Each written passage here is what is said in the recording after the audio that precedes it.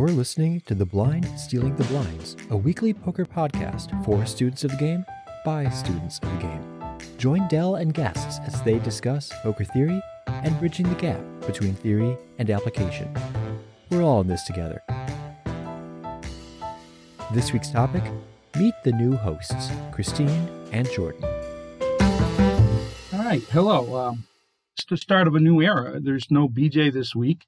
I'm a little lost, to be honest with you, right from the beginning. We're going to introduce two new hosts this week here for The Blind Stealing the Blinds. I think I'm just going to get right to it. I want to introduce Christine and Jordan. Christine Park is a professional poker player out of Calgary.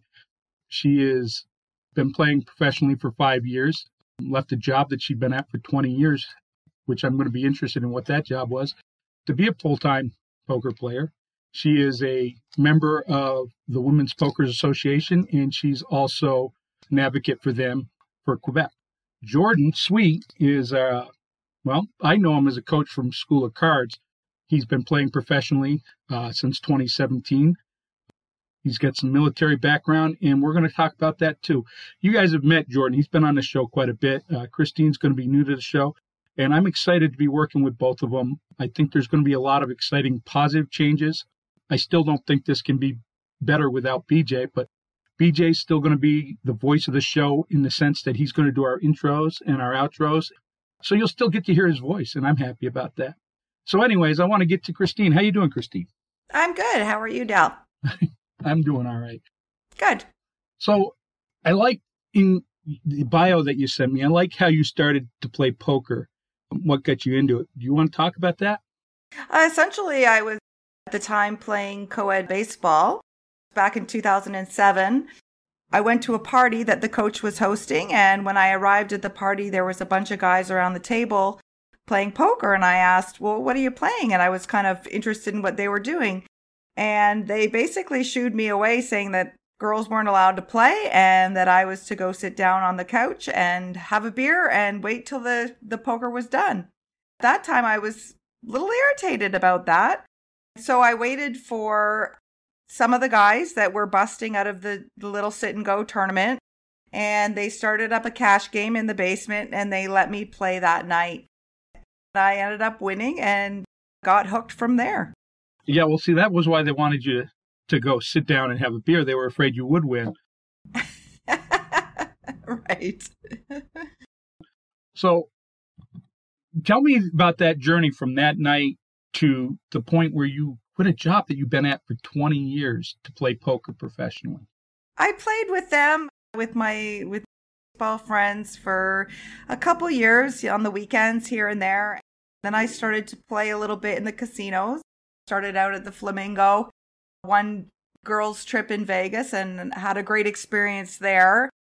Ended up just falling in love with the game, actually. And after a couple of years, my baseball friends just didn't want to play with me anymore. I became obsessed with the rules and the way the game should be played. And so eventually I just started going to the casino whenever I could.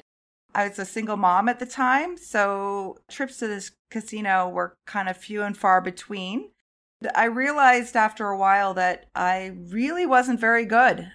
I loved the game, but was playing way above the skill level. I was playing 2-5 at the time, which there is no way I should have been playing 2-5. I mean, it was terrible.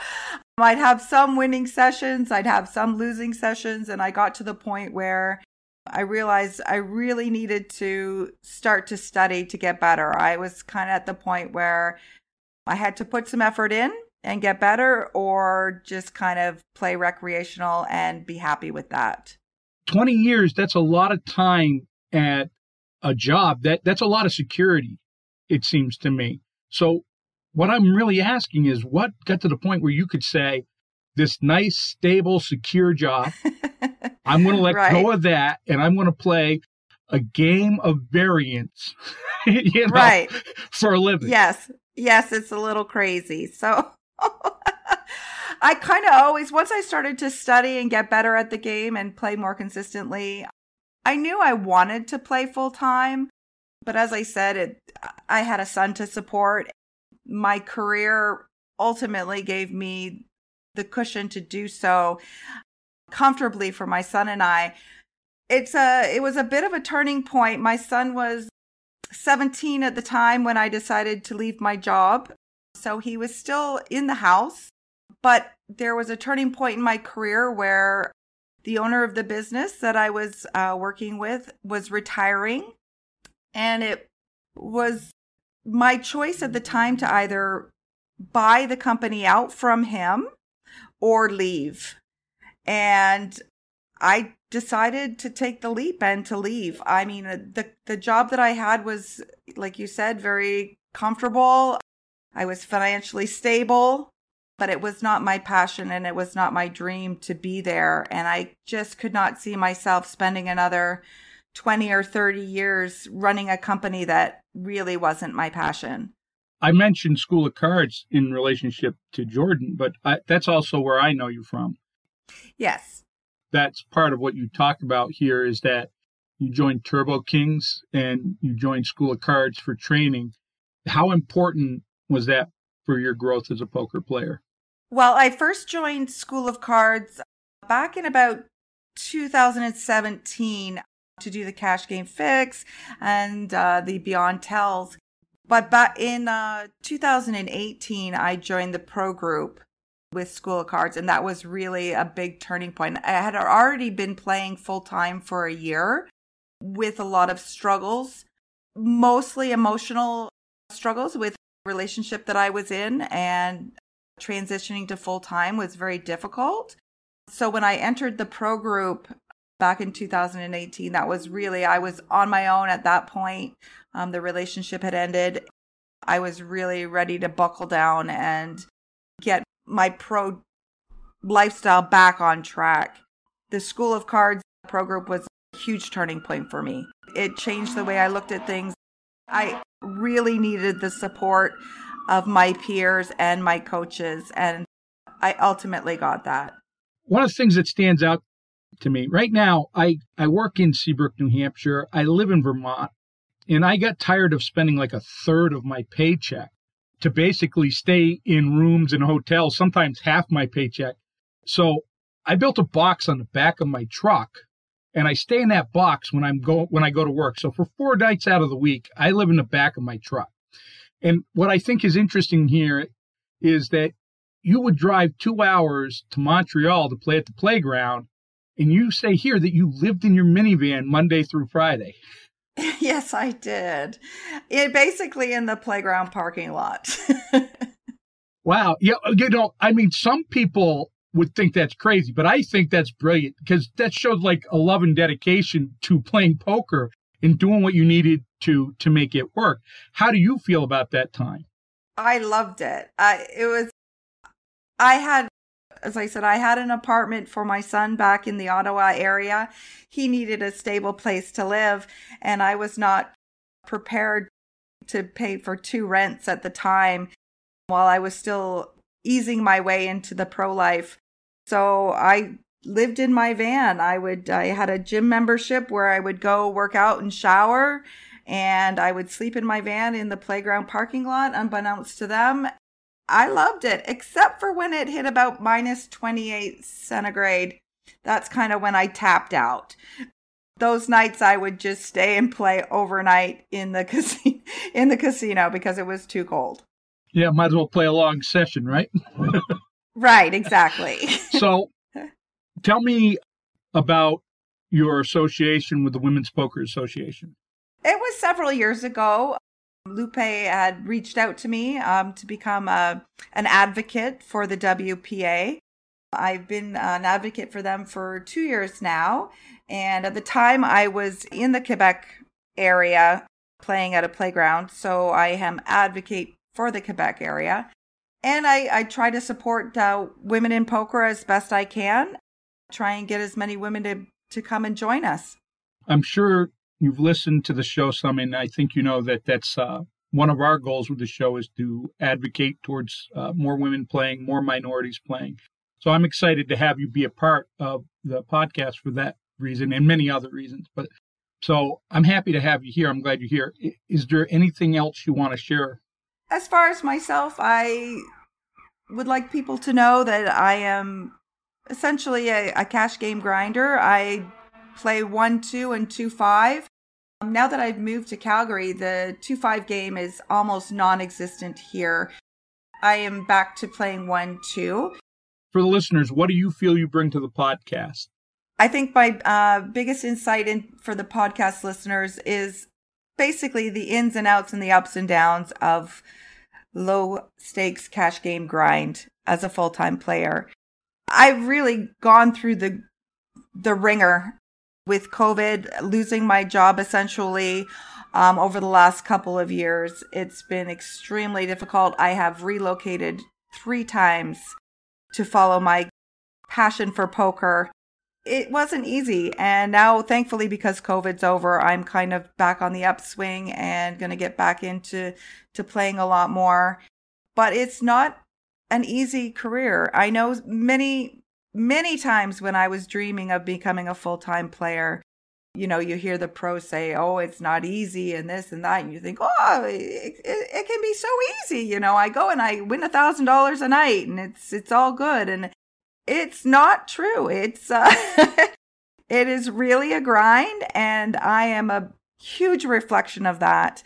Being able to bring some insight as a woman, a middle-aged woman playing this game, I think is good for the listeners as well. I know there's a lot of young ladies that are currently doing vlogs and those types of things, and it's amazing, but we don't hear that often from a middle-aged woman that has started poker on the later side, and I think that's a good thing. I do too. I'm very happy that you're here. I'm very excited that you're here. The truth is, going forward, the plan is that Jordan is probably going to be on most of the shows, but I am specifically excited and looking forward to the shows I get to do with you. It's going to bring a needed dynamic. I'm glad that there's a female voice on the show. I've wanted one for a while. Yeah, I'm just really happy. Thank you for being here. So we're going to move on to Jordan right now. Jordan, I'm glad you're here, and thank you for joining the show. Yeah, thank you for the invitation. I know I remember speaking with both you and BJ, and I was very happy to be on the show on a more regular basis. I was very happy for the opportunity to be on the podcast and talk about poker on a more regular basis. So you learned poker as a young man, not even a young man, as a child playing with your grandfather. Is that correct? Yeah, so every summer as a kid, me and my brother used to go down to visit our grandparents in Florida, and we'd play all sorts of games with my grandfather, Chinese checkers, Go Fish. If you know how to play hearts, it's like the 4-player game on the computer. He modified the deck by taking out all the 6s and below, and then he changed the point values for each so we could play hearts 3-handed. So I have some very fond memories of playing a lot of different card games with him and my brother. And I remember just having fun seeing what card is going to come next when we would play 7-card stud, low spade wild, or something like that. One of the things that you had said was that you enjoyed about the card games was when you learned you could intentionally win, that it changed the way you looked at it. Yeah, so as a kid, you're playing Go Fish or something, you just get dealt some hands and then you play it out, and then it's fun to see, like, hey, who won? Fun story that I think you might enjoy because of our conversation on ethics. We were with the family at some place that required us to wait a lot, so our grandpa brought in the deck of cards and we were going to play a game of Go Fish.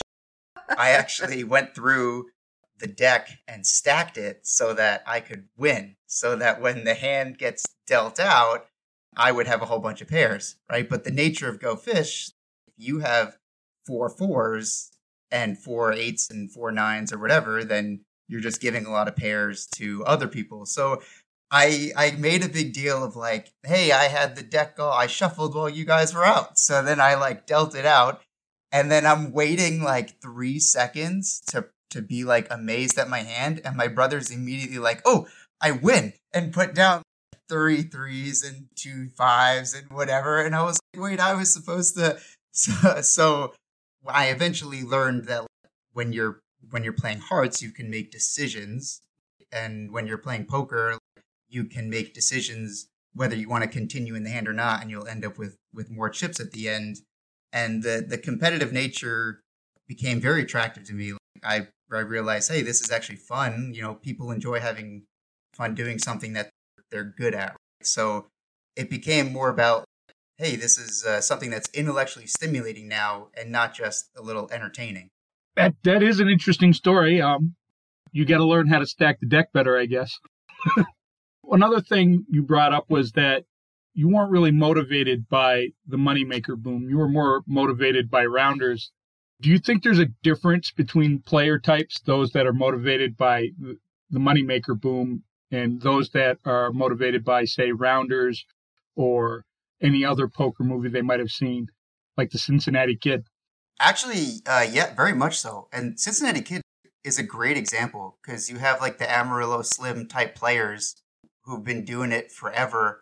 I specifically, so coming from New York area, the Mizrakis, I think, are such a great example because you look at Moneymaker and you look at the boom and the players that followed. It was a bunch of, I want to say, recreational players who realized, hey, I can win. There's a bunch of the hometown hero type weekend warriors who realized I can go make a bunch of money at this game if I put a lot of effort in for the right tournament. But you had these players like the Mizrakis who have been doing it forever. And then, or Barry Greenstein, who has the story himself that he won more money playing cash games in LA than Moneymaker actually won in the actual World Series. So myself, growing up in New York, there was a lot of home games with the high school buddies, and poker was already a common thing for Long Islanders. Like we would get together on a weekend night or play a game, but we wouldn't just play Hold'em tournaments.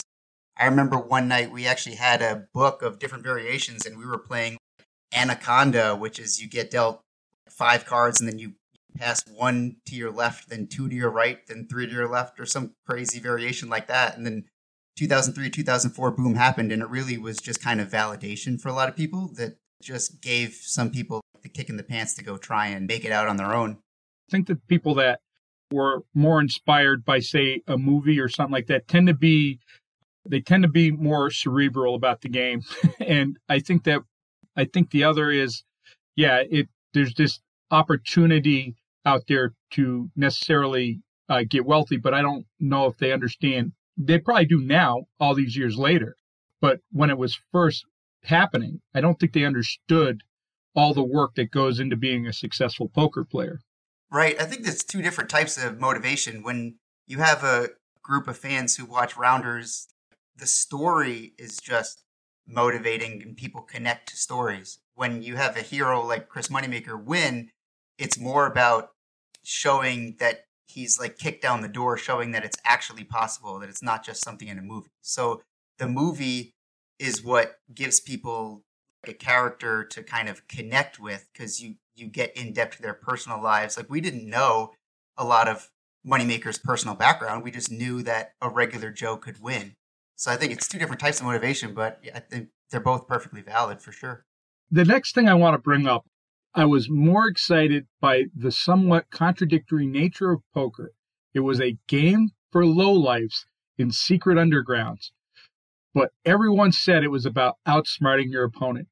To me, it's very interesting because we've spent, since the Moneymaker boom, we've spent this whole time trying to legitimize poker. It's not for lowlifes, it's for everybody. And so that part kind of hits me in the gut, but I know what you mean. In some places, it's still like that. There's still some places where the only place you're playing is underground. It's still seedy. It's not perfectly clean. It is contradictory in nature. And, so I want you to speak on that right there, because I think that you'll have some more interesting stuff to add to that. Right. So do you remember the scene in Rounders? Just to go back to the movie example where Matt goes to talk to the grinder guy and he mentions that you got to play it safe and it's a real grind out there. Basically saying, the people who play professionally, we know what we're doing, but don't take unnecessary chances. That guy to me was a spy because he's knows what he's doing and he's got all this intention. But when he goes to these games, he's not sitting down, hey, everyone, I'm going to beat you. So there's this dynamic in poker where you need to be very well studied. So I've told this to students before. To be successful at poker requires so much hard work that you can absolutely make more money doing something else. So it requires that you want to do it. And it's not, hey, I can make money at this. So what was always interesting to me was these characters in the movies were like outsmarting their opponents. They're super smart dudes, but then they voluntarily went to go play in some guy's basement where the door is falling off the hinge. And he's pretending to be part of this group of, I don't mean to say lowlifes. I just wrote it in the thing because there's a song that I listen to literally called Lowlifes by the Ambassadors and whatever it reminds me of some of those scenes. It's these people that are kind of in the seedy underbelly of a lot of different cities, right? And so they're voluntarily doing it. They're like outlaws, they're voluntarily going into the outlaw scenario, the guys who played out in the Wild West. It very much like Doyle had to do in the beginning, right? It was a seedy underground back then. There's truth to what you're saying there. There really is. Yeah, and I mean, it's not like, okay, so of course some games are dangerous, but that's the whole thing too. It's like there's excitement in that. There was excitement in the thing that's not stable. That's a part of it too. The stability can be boring, so it's exciting to get involved in something like that where you don't know what's going to happen next. So what else can we hit on, Jordan, here? You played poker while you were in the military. You were going through school. Well, actually, let's talk about that. You're a very smart person, or at least your education would imply so. You choose to play poker for a living, so I don't know how smart you are, but your education would imply that you are. You have a dual major, emphasis on neurological sensation and perception. How does that play into playing poker? Right. So I've been playing poker for 10 plus years. And I had just mentioned that, what was exciting about it was the fact that, you could go out on your own and make your own way. But I guess I lacked the confidence actually to go do it. But I had these experiences that I wanted to have. My grandfather, my father, both in the Army, like I had known from a young age that I wanted to do that. One of the better routes I thought was to go through ROTC, so then I could secure an education, right? So if I'm going to get an education, I might as well learn something that I thought was interesting. So the school that I went to offered a dual degree in computer science and psychology. It was really a prereq for continuing your education in like artificial intelligence.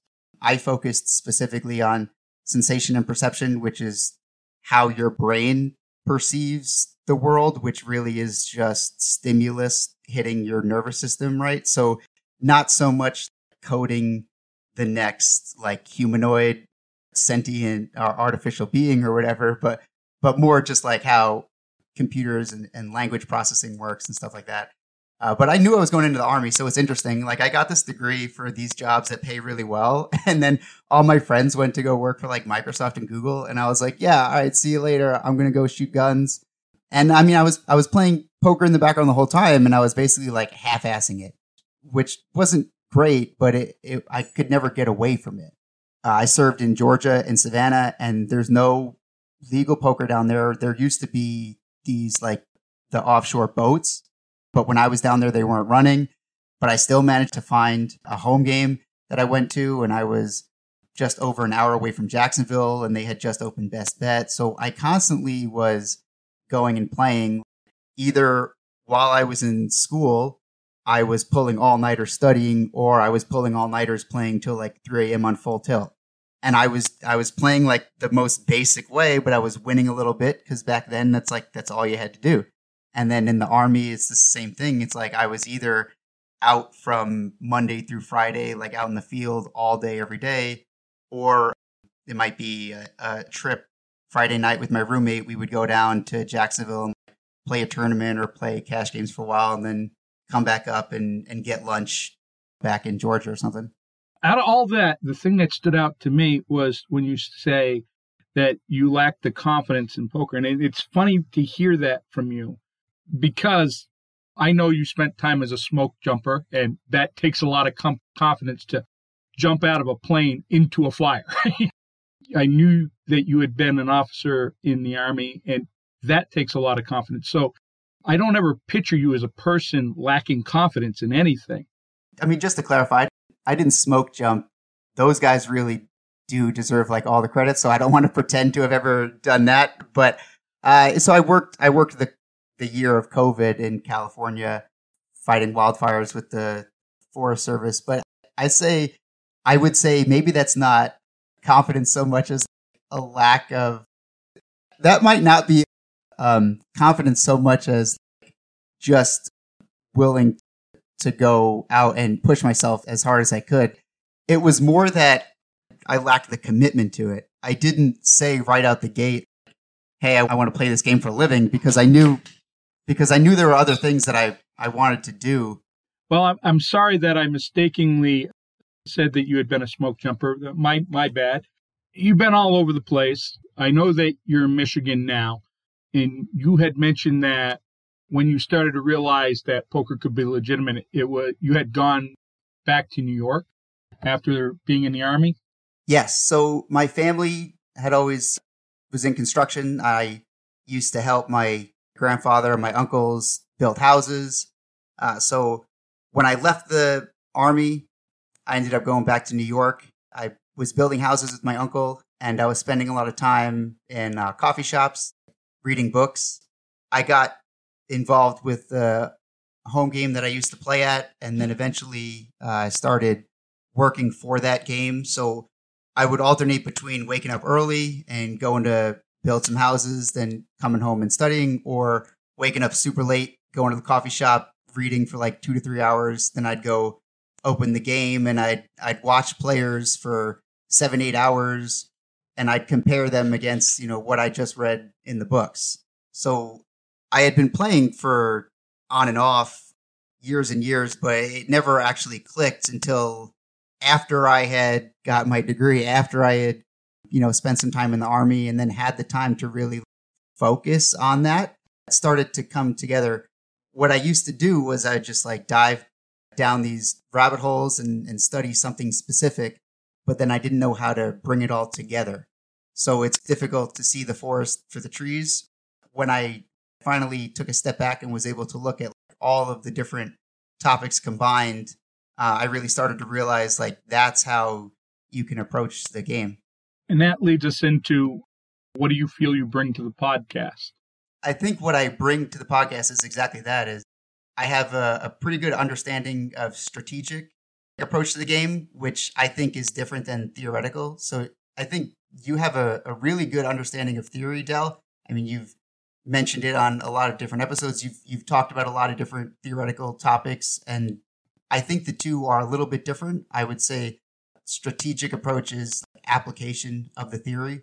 And what I think I currently specialize in as a coach is being able to help other players step back and see that forest and be able to identify how their own individual approach might work. So I think I bring a different viewpoint in that sense. Yeah, I would say this about the difference there. I think it's important to say for our listeners, without application of a strategy, theory makes $0. And I think that's what you're saying. I think that's one of the things that you're definitely going to bring to the podcast is that the application of strategic principles, you're very sound with your theory. You're more sound with your theory than I am. So being able to take that theory and put it into a sound strategy and apply it on a table, that's when you make money. You don't make money talking theory. I'm going to say my 2 cents for a couple minutes. I'm happy to have both of you here. I'm really excited. It's really weird. This is very odd for me because it's one of those situations where I've mentioned it last week and I'm going to mention it again. I'm a little sad and I'm excited at the same time. Very sad that BJ is not going to be my co-host anymore, or at least not very often. He's left the door open to coming back once in a while. But I'm very excited that you two are going to be my co-host. I'm looking forward to learning from you two. And I know that the listeners are going to learn from you too. And I think that's important, that there are some things that are going to change about this podcast moving forward. We're going to have more of a structured format. Jordan and I were talking the other night. I'm a little ADHD and I tend to bounce all over the place. And we're going to be a little more structured. We're going to have the first week of the month be strategy. The second week will be to do with cultural parts of the game.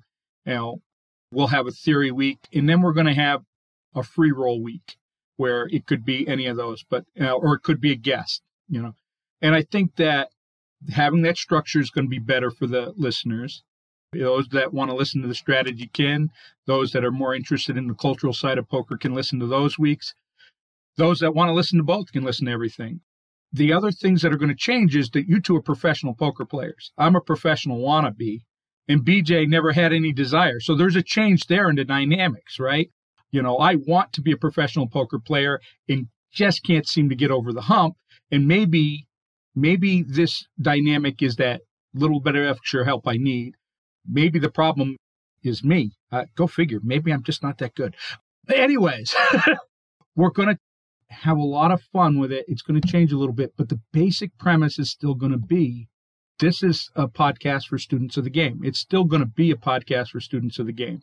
We're here to help the listeners make money. We're here to help learn to make money ourselves. I think the three of us will make all of us a little bit better.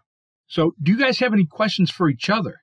No, it's funny when I read Jordan's bio, like some ways, I mean, he's a lot younger than I am, and obviously he's male, I'm female, but we have a lot of things in common. I mean, I studied psychology as well.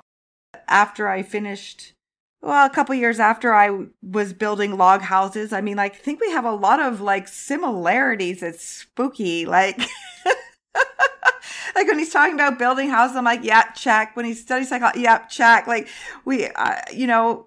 I think we think about the game in a very different way, but we're very alike in many ways as well. It's fascinating to me, more so than a lot of just random poker players that I run into, which is interesting. Yeah. Did you have something you wanted to say, Jordan? So I actually wanted to second what you had mentioned and say that I have a massive amount of respect for Christine. When I first met her, to find out that she had, worked for a company for 20 years and had been given the option to buy it out and own it. And she was like, nah, I'm going to do my own thing a different way. I mean, we have actually known each other for a while, but she actually has been playing professionally longer than I have, by the definition of the word being professional play, being your primary financial income. As I mentioned before, it may be fear, it may have been something else, but I've always been playing poker and doing something else. In 2019, I left my job, but then I did bounce around to some other things to, meet some financial goals, because the COVID year was a mess. Christine had the courage to stick it through and fully commit to that. I had picked up some other things, but even as, a Ranger qualified Army officer, the amount of work that it takes to go put together a training plan, and really dedicate to that. That's the amount of dedication that Christine had to executing on the poker table. And, that is truly what a consummate professional is. So I think she brings a lot more than, people might initially think. I appreciate your words. Thank you, Jordan. I want to talk about all the things that we have in common. I mean, this is really very interesting. I mean, you guys are, both went to college. I dropped out of high school. We have that in common. And you guys studied psychology. I married somebody who is a clinical therapist.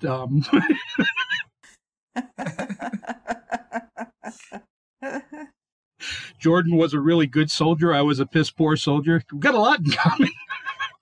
No, all the joking aside, I think that I don't have much more to say other than I'm excited, and I could keep repeating it, and that's not good podcasting, but I'm really looking forward to the dynamic here. It's not always going to be one or the other of you. Sometimes I'm going to work it in so that I get to work with both of you.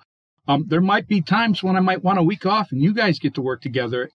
I think that there's just so much that can happen over the next year that is really good, and I'm looking forward to all of it. So thank you guys for being here. You guys have anything more to add?